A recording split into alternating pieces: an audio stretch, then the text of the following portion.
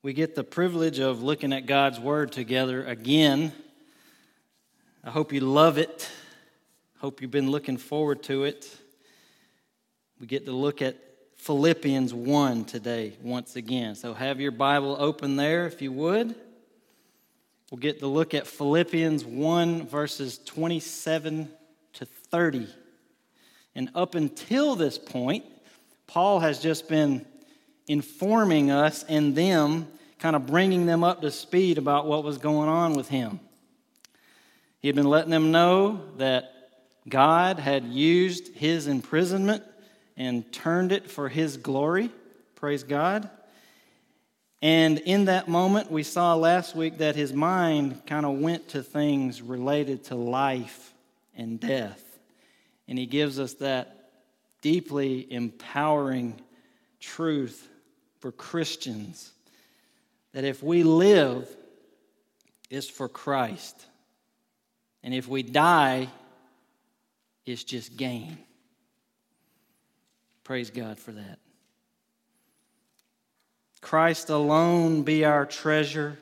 Christ alone our reward, says the song that we sing. All these truths that he's given us are made possible only because of what Jesus has done on our behalf. We praise him today. Now in verse 27 that we're going to look at today, Paul gives us the first imperative of this letter. An imperative is a command. Do this, don't do this. Let your so-and-so be so-and-so. He's telling us something to do. He hasn't really told us anything to do up until this point, but here he does. He gives us a command, and then he kind of expounds upon it. So let's read it together. Philippians 1, 27 to 30.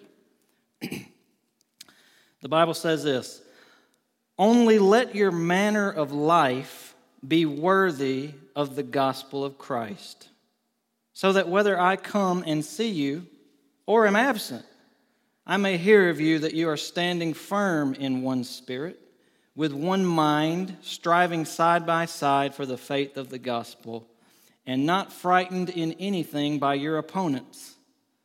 This is a clear sign to them of their destruction, but of your salvation, and that from God.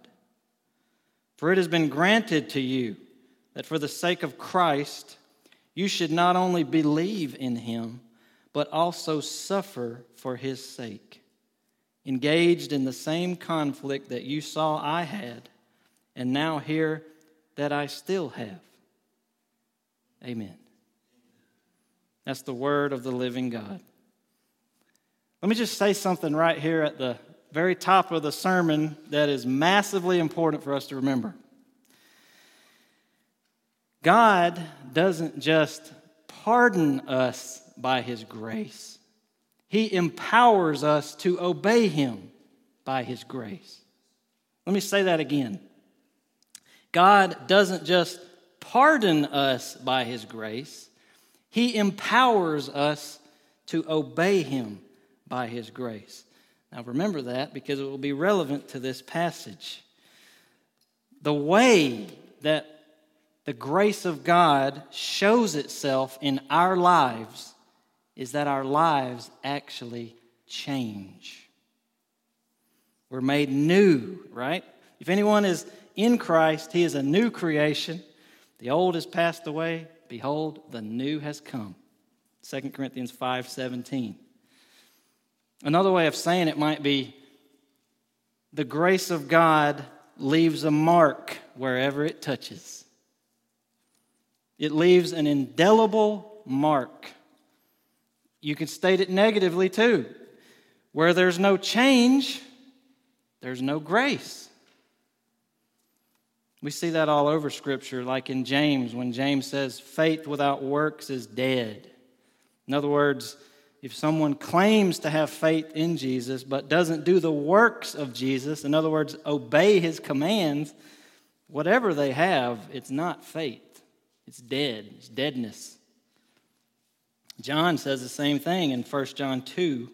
He says, "And by this we know that we have come to know him, if we keep his commandments.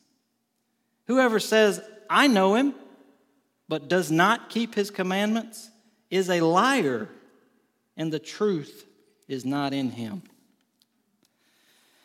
That's 1 John 2, 3, and 4. I love talking about and thinking about the grace of God in Christ. Do you? It's marvelous, stunning, gorgeous, magnificent. I don't have the words to do it justice. But in all of our talk about the grace of God, we have to remember that the grace of God is not something that we can take advantage of and remain unchanged. In fact, you can't even pretend to do that. It's impossible to have grace, true grace from God, and remain unchanged. Because God's grace and salvation always results in obedience to Christ. It won't be perfect obedience, will it?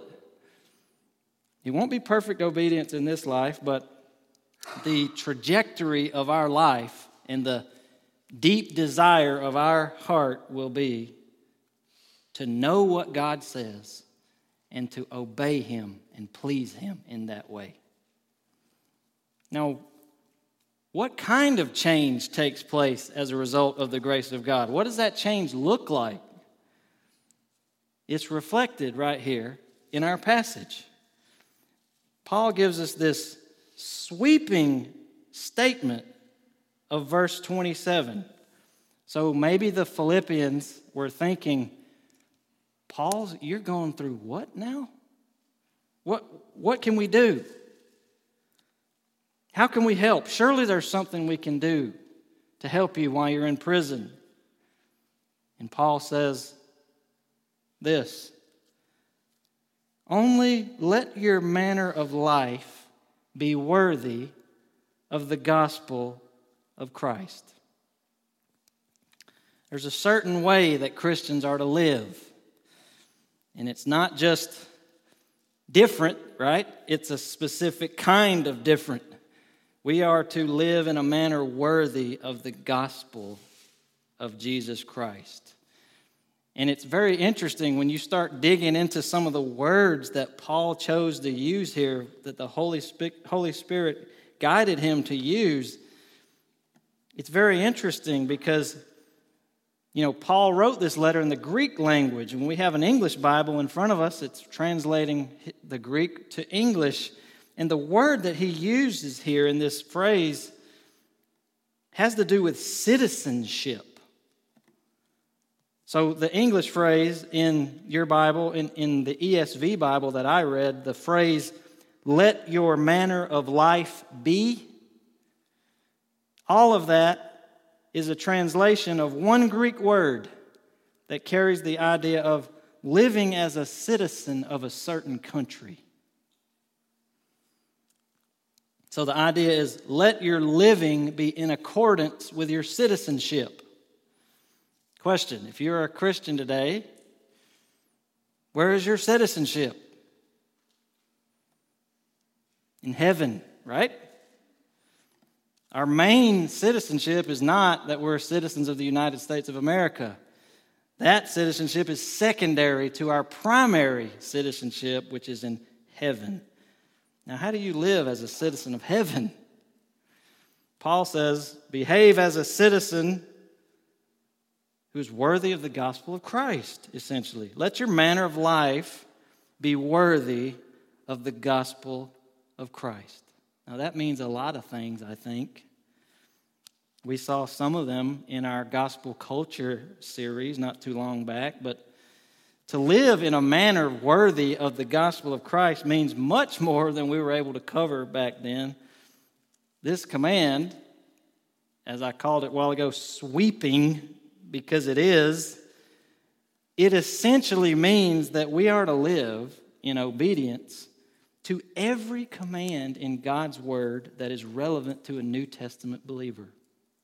Every command. What did Jesus say when he commissioned the disciples? We call it the Great Commission.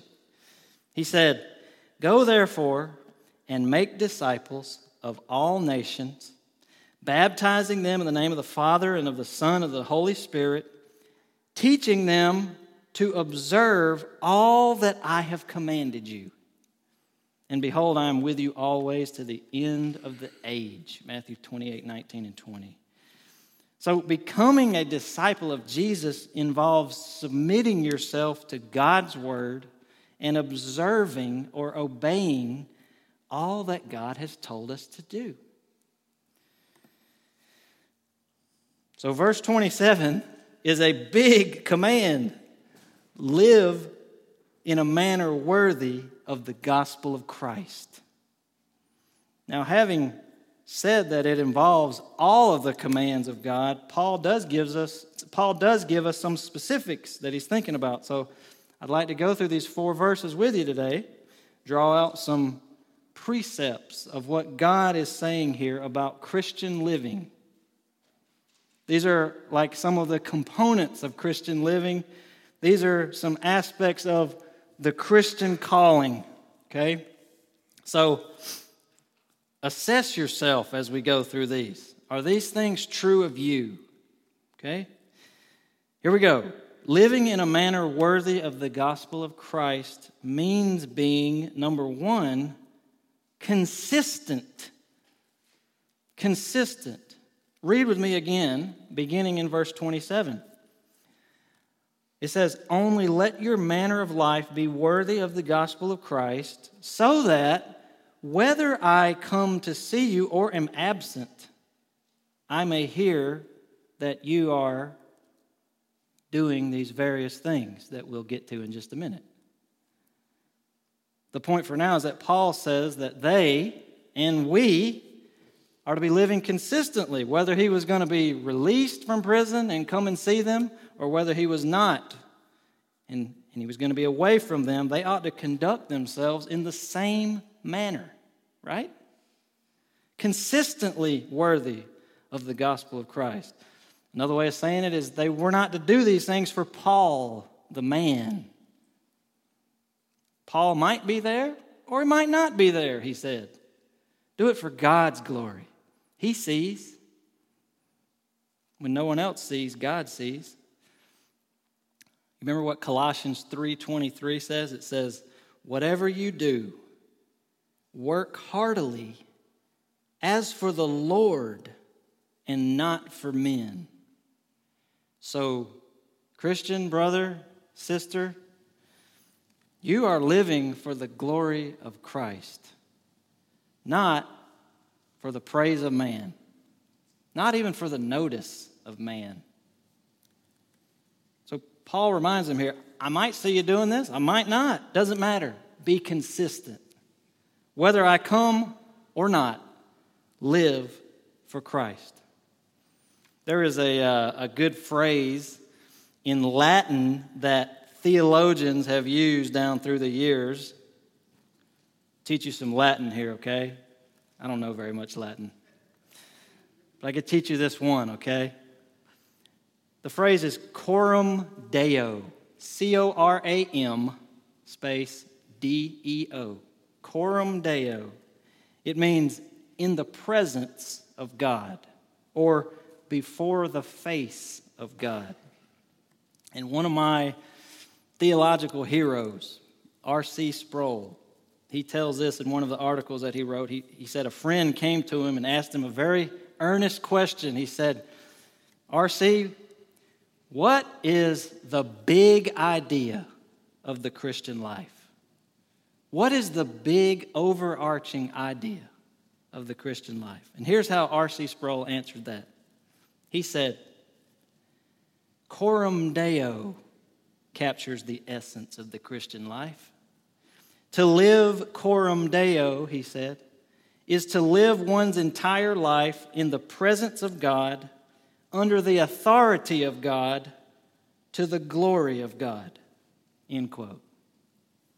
When we live coram Deo, we live for the audience of one, God. Right? That means we don't separate our lives into religious and non-religious parts, right?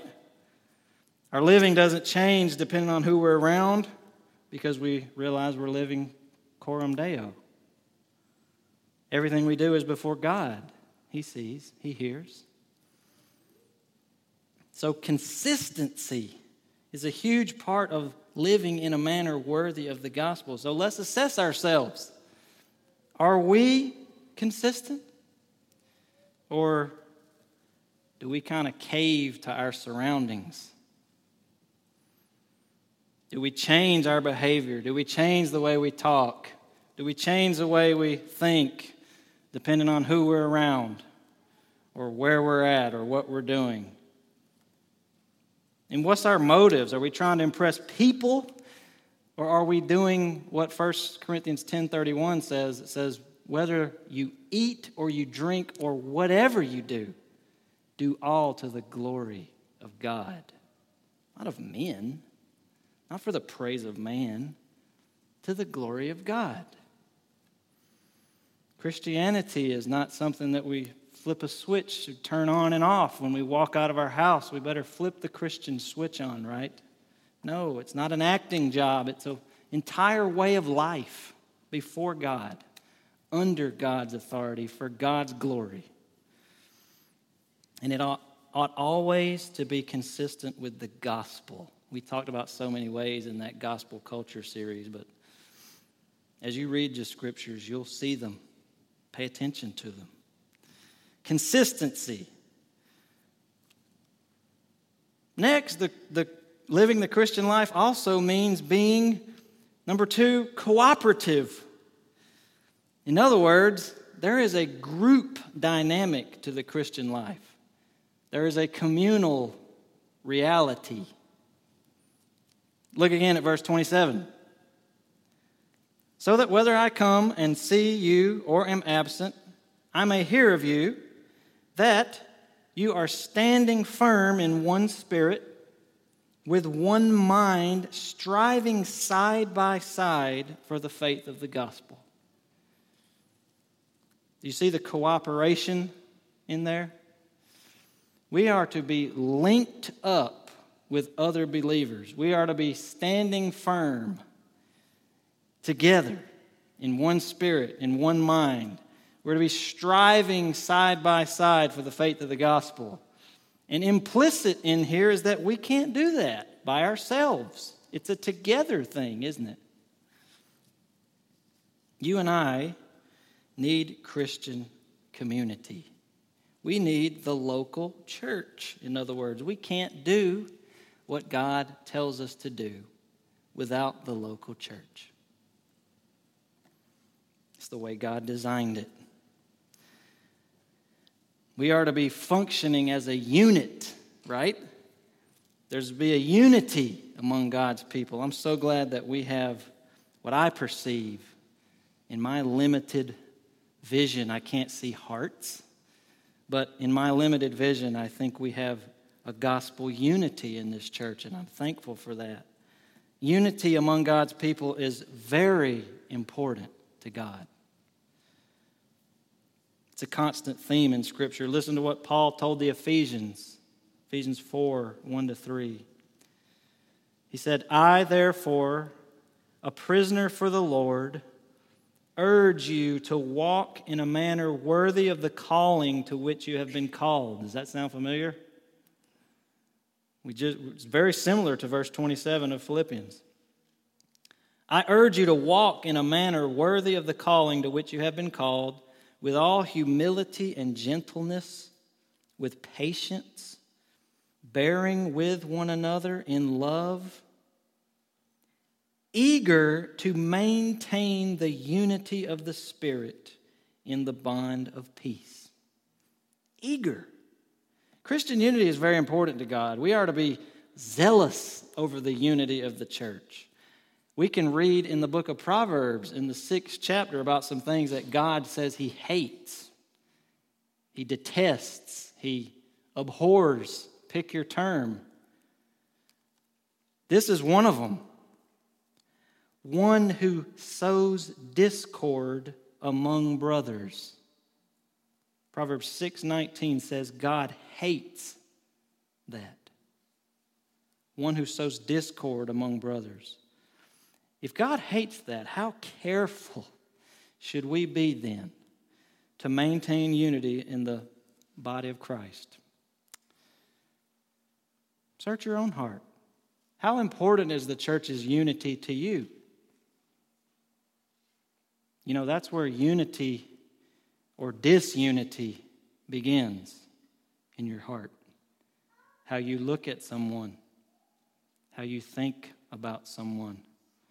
You think a certain way about someone before you act on it, and before you know it, discord has already started. Look at your own heart. Unity is so important to God. Now, what type of cooperation does Paul have in mind here in this passage? Well, he says we're to stand firm together in one spirit. That's a military term that he uses there. It means we are to be anchored in a fixed position. So like picture a soldier on the front lines of battle with his feet dug in, perhaps shield like this, perhaps lined up with others, side by side. Standing firm. That's how we're to be standing against our common enemy, Satan. You know, that's how he'll try to discredit the gospel, is he'll find someone that's not standing firm. He'll get behind enemy lines and he'll cause discord, and he will try to discredit the entire gospel that way and try to discredit the goodness of God. So stand firm in one spirit, Paul says. And it says strive together as well, striving side by side for the faith of the gospel, verse 27. Striving, I found out, is an athletic term. We've got an athletic term, a military term, a civil term in here. This is very interesting terminology that Paul's using. So this striving is an athletic term. It's the idea of putting forth maximum effort in an athletic event. So Paul says, just like an athlete does, strain with everything in you, side by side with your brothers and sisters in Christ, for the sake of the gospel. Expending your energy for the sake of the gospel. And all of this kind of reinforces this idea that we're not in peacetime here. We're in a battle. We're in a war. And our fight is not against people. We fight against ideas and ungodly ways of thinking and godless worldviews and so forth. That's what Scripture says in 2 Corinthians 10. It says, "For the weapons of our warfare are not of the flesh, but have divine power to destroy strongholds. We destroy arguments and every lofty opinion raised against the knowledge of God, and take every thought captive to obey Christ." So we're striving together against like a world system which is dishonoring and blaspheming God at just about every turn, isn't it? So what do? We stand firm. We strive side by side with one another so that the gospel goes forth. We pool our resources. We pool our efforts together. We do everything in our power to help people to realize God is real. He made us. We're accountable to Him. He's holy. We sinned against Him. He's going to punish all sin. But He's also gracious and merciful to forgive those who turn from their sin and come to Him in faith. We plead with people, be reconciled to God. It's a church effort. All the members of the church, ambassadors for Christ, each in their own spheres of influence. We're all doing it together. So the Christian life is not this very individualized, private thing that we just all sort of have to figure out on our own. We're all out there, all by ourselves. No. The Lord made us for community. That's why He tells us in Hebrews, don't forsake the assembling of yourselves together. Be constantly meeting together and stirring each other up to love and to good works. It's for our own good. He's not giving us some command arbitrarily to give us busy things to do, right? He's telling us this is what you need. Meet together. Stir one another up to love, to good works. That's Hebrews 10, 24 and 25. So I need you. You need me. You need each other. We all need each other to grow and to fight and to resist and all the things that Christians are called to do. The way we will grow Christ-like is by doing it in a community together. So part of the Christian calling is to live with this cooperative mindset, linking arms together around the truth of the gospel and the Word of God. And the local church is just massively important in that. It's how God is carrying out His most important work, getting the gospel out through the local church. A third thing that's mentioned here in our passage about Christian living is being courageous. We see that in verse 28. Look at that. Verse 28, and not frightened and not frightened in anything by your opponents. This is a clear sign to them of their destruction, but of your salvation, and that from God. We're called to be courageous. You say, how in the world do we get there? I'm not very brave. I'm not courageous. Here's how we get there. We meditate on things like this. Christ has turned all of my fears into triumphs. Hasn't He? We used to fear death. Now what is it? It's gain. What can man do to me? Kill me? Then I'll just go be with Christ. What else can man do to me? Hurt me? Maybe. But even though he torture me, I can remember the words of Scripture. For I consider that the sufferings of this present time are not worth comparing with the glory that is to be revealed in us. There's glory coming after the pain. So take courage. These are the things that we can think about from Scripture. Here's another thing. Courage inspires courage. I'm inspired when I read about the long history of saints who have been tortured, killed, tremendous suffering for Christ, from the apostles all the way up until the modern time. Christian courage. Christians have been stoned to death, fed to wild animals for entertainment, burned alive, crushed to death by weights, stretched to death having their limbs pulled off, beaten to death with clubs and whips, thrown off of buildings and off of cliffs, flayed alive with knives, and many other gruesome things that just defy description. Do yourself a favor and get a copy of John Fox's Book of Martyrs and read it and see what it might do to you.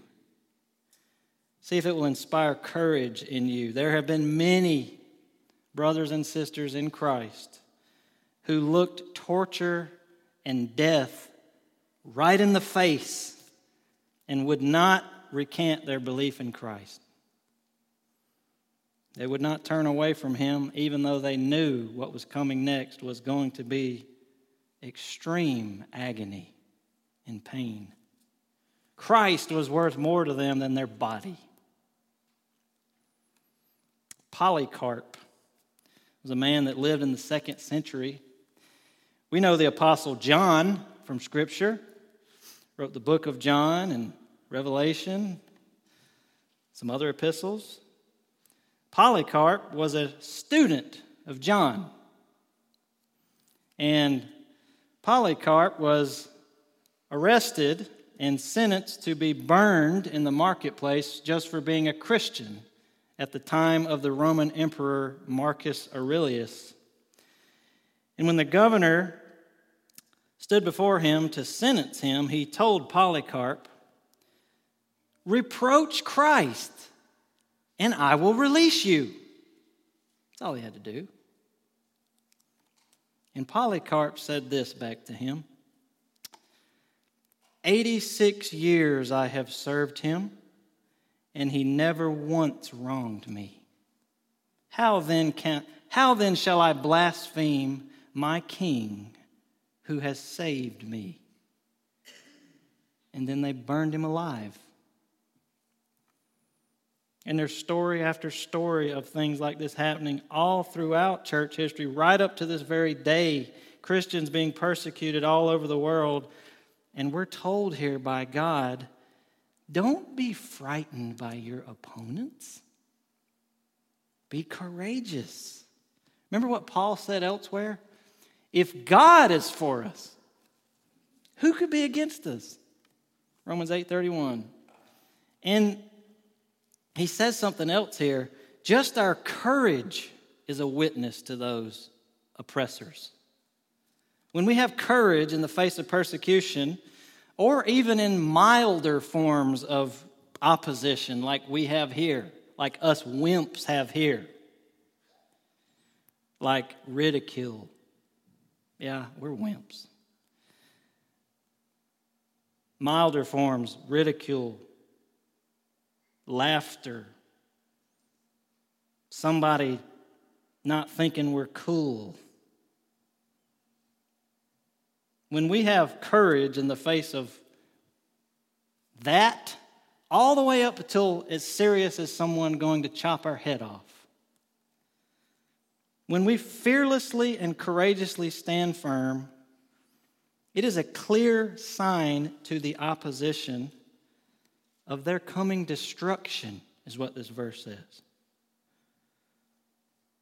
We're speaking, in other words, loud and clear by our courage. We really believe this. The gospel is true, in other words. And if you reject the only way of salvation, you do so at your own peril. There is a real place called hell. It's where people go who reject God's Son. It's very clear from the Bible. Matter of fact, Jesus talked more about hell than anybody, and he used some of the most horrific terminology to describe it than anyone. It's a reality, in other words. Horrible place. And when we courageously stand firm for the gospel without intimidation, with courage, believing in our deepest heart that we're standing for the truth, we're bearing witness to the fact that the gospel is true. Just by that. We're bearing witness to the fact that eternal punishment is true. And that's worse than what you're going to do to me, Mr. Swordsman, Mr. Torturer. And it also bears witness that eternal life is real. And if we just wimp out when it gets tough, what does that say to the opposition? It says the gospel isn't really worth it. We don't really believe it. If something's really worth believing, it's worth dying for. It's true whether you kill me or not. I'm not going to tell you it's not true and then you keep me alive. It's It's not what I believe. So this courage that we're to have in face of opposition, it comes from this robust belief in the gospel of Christ that says, here's what we are, you and I. Here's what Christ has done in his mercy. He's king, not me, not you. He deserves all of your praises and all of my praises. Here I stand. I can do no other. This is the truth. Believe on Christ. Let the chips fall, right? Christian courage. Lord, help us be courageous for the gospel. I draw so much courage from those overseas who are taking so much more heat than we are.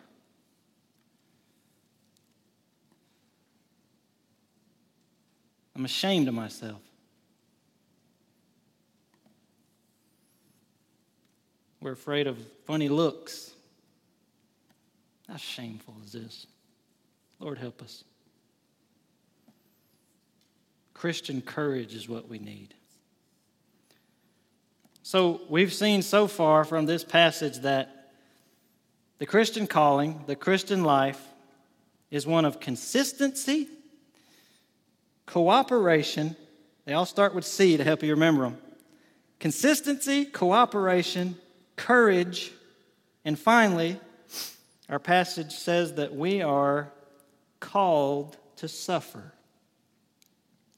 Look at verse 29 and 30. He says, "For it has been granted to you that for the sake of Christ you should not only believe in him, but also suffer for his sake. Engaged in the same conflict that you saw I had, and now hear that I still have."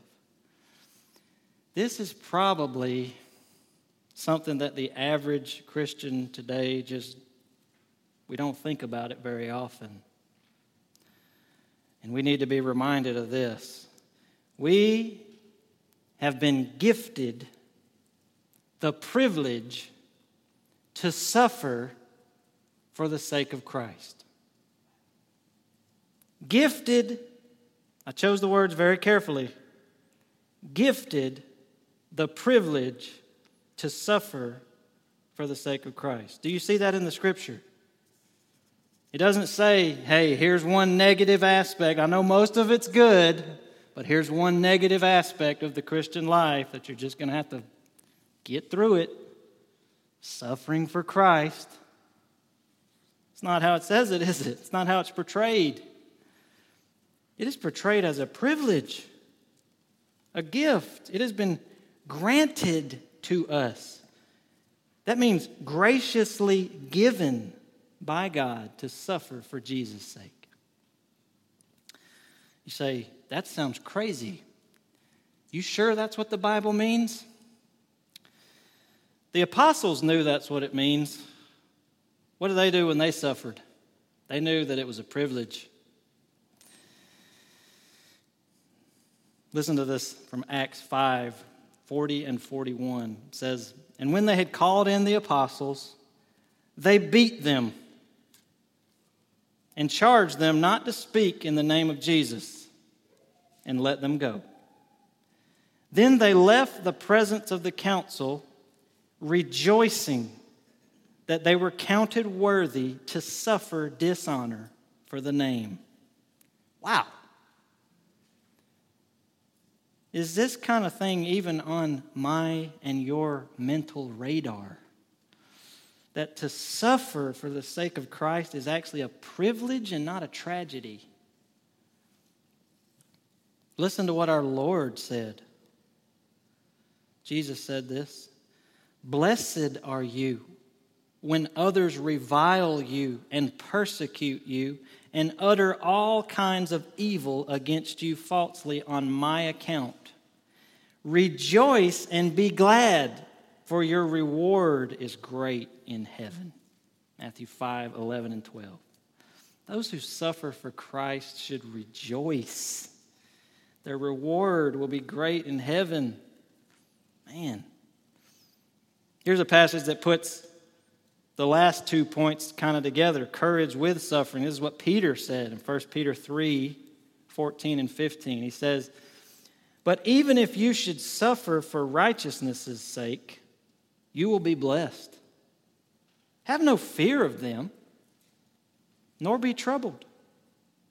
But in your hearts, honor Christ the Lord as holy, always being prepared to make a defense to anyone who asks you for the reason for the hope that is in you.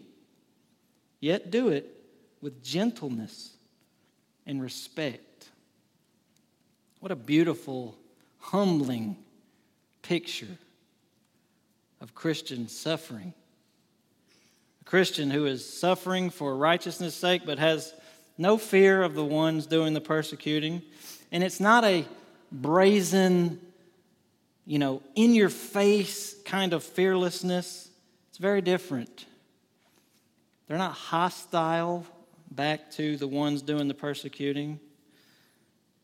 They just love and honor Christ so deeply in their hearts that they gently, it says, and respectfully give the reasons for the hope that's in them.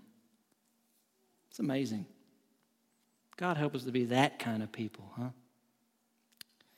People who are not looking for a fight, but who are resolved to be courageous in the face of suffering, knowing that we've been given the privilege to suffer for Christ, and our methods are gentleness and respect through the whole thing. That's the Christian way.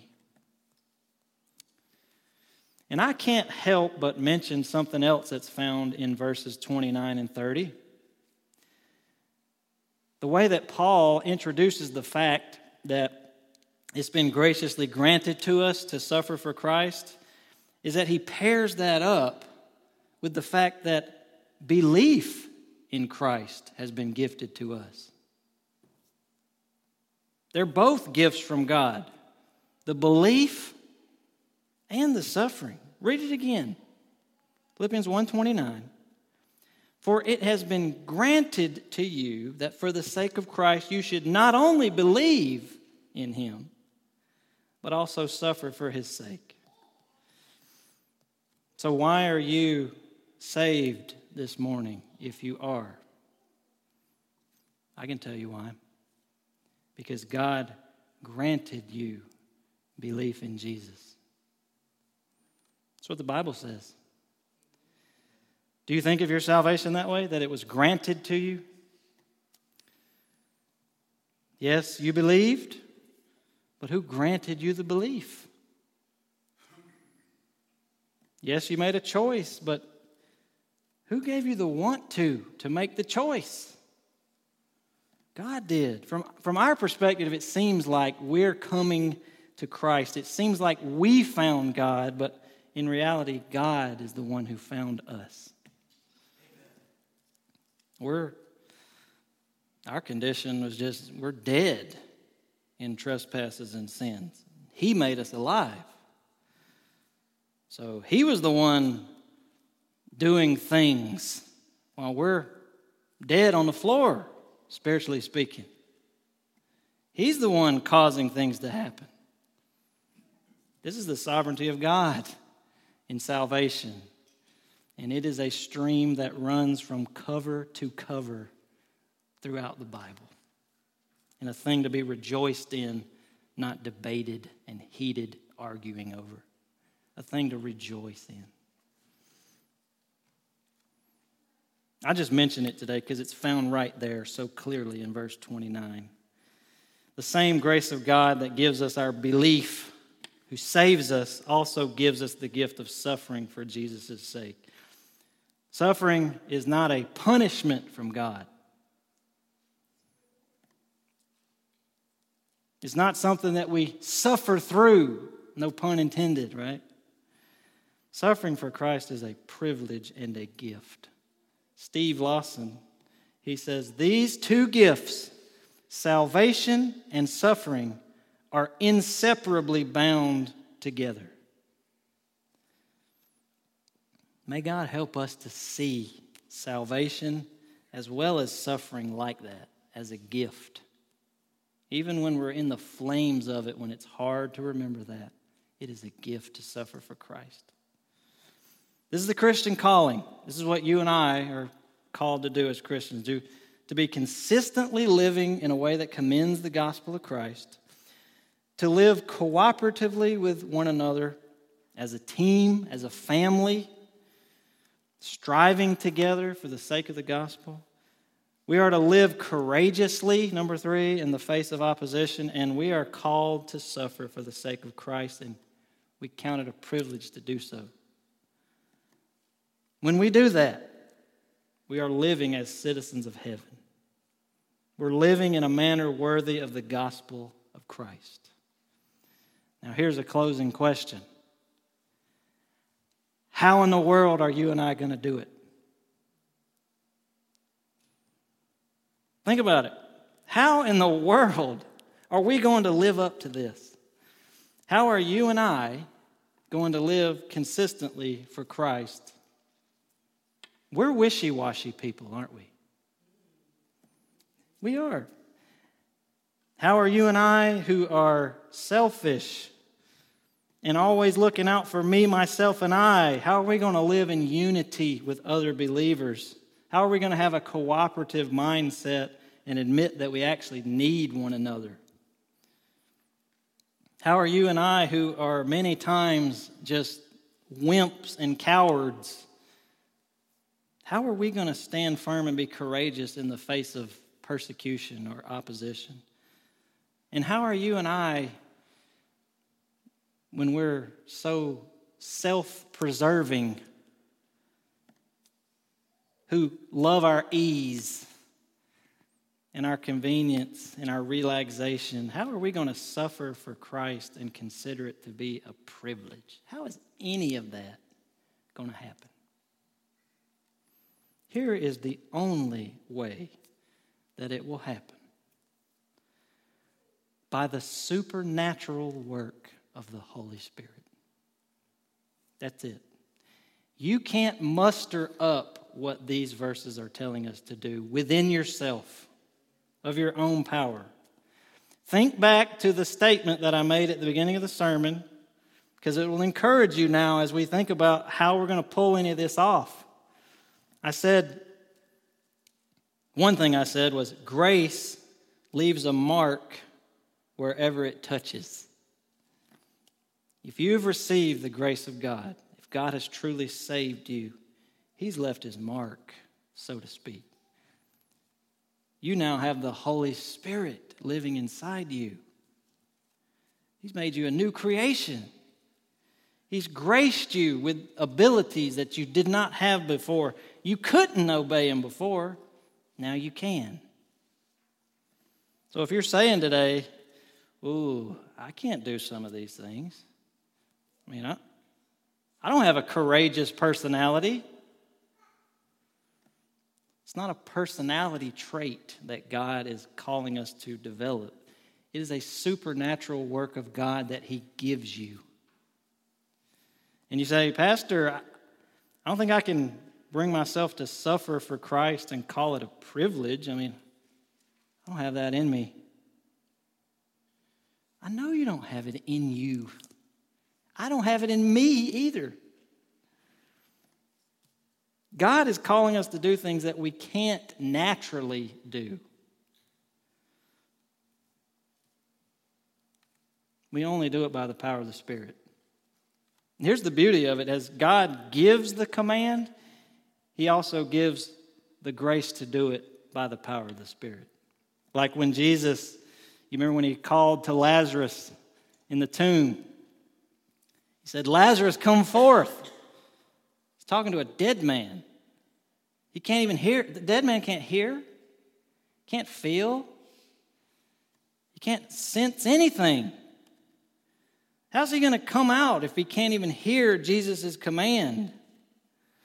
But as the command went forth from Jesus' mouth, so did the power of the Spirit cause that man to get up.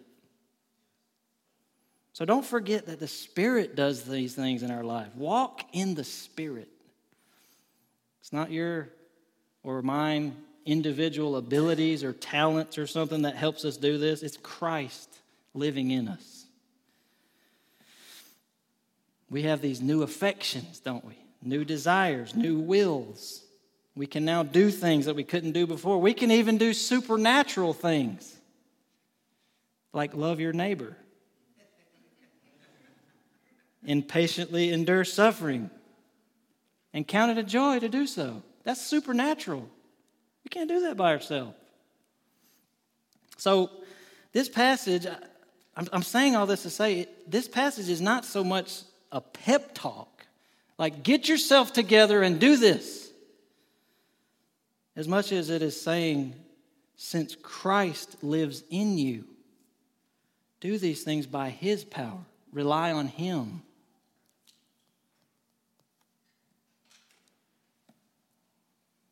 Now maybe, as we close here, maybe you've been listening to all this talk, thinking, what are you talking about? This makes no sense to me. This is all foreign to me. And maybe that is because you don't have Jesus in your life yet. And I want to tell you this morning, don't leave here without Him. Don't leave without Him. Don't leave this place unsure, unsettled about your eternal state. Come to Christ and have all your sins forgiven. And you can begin your Christian journey right now. What a joy that would be for you and us and heaven itself.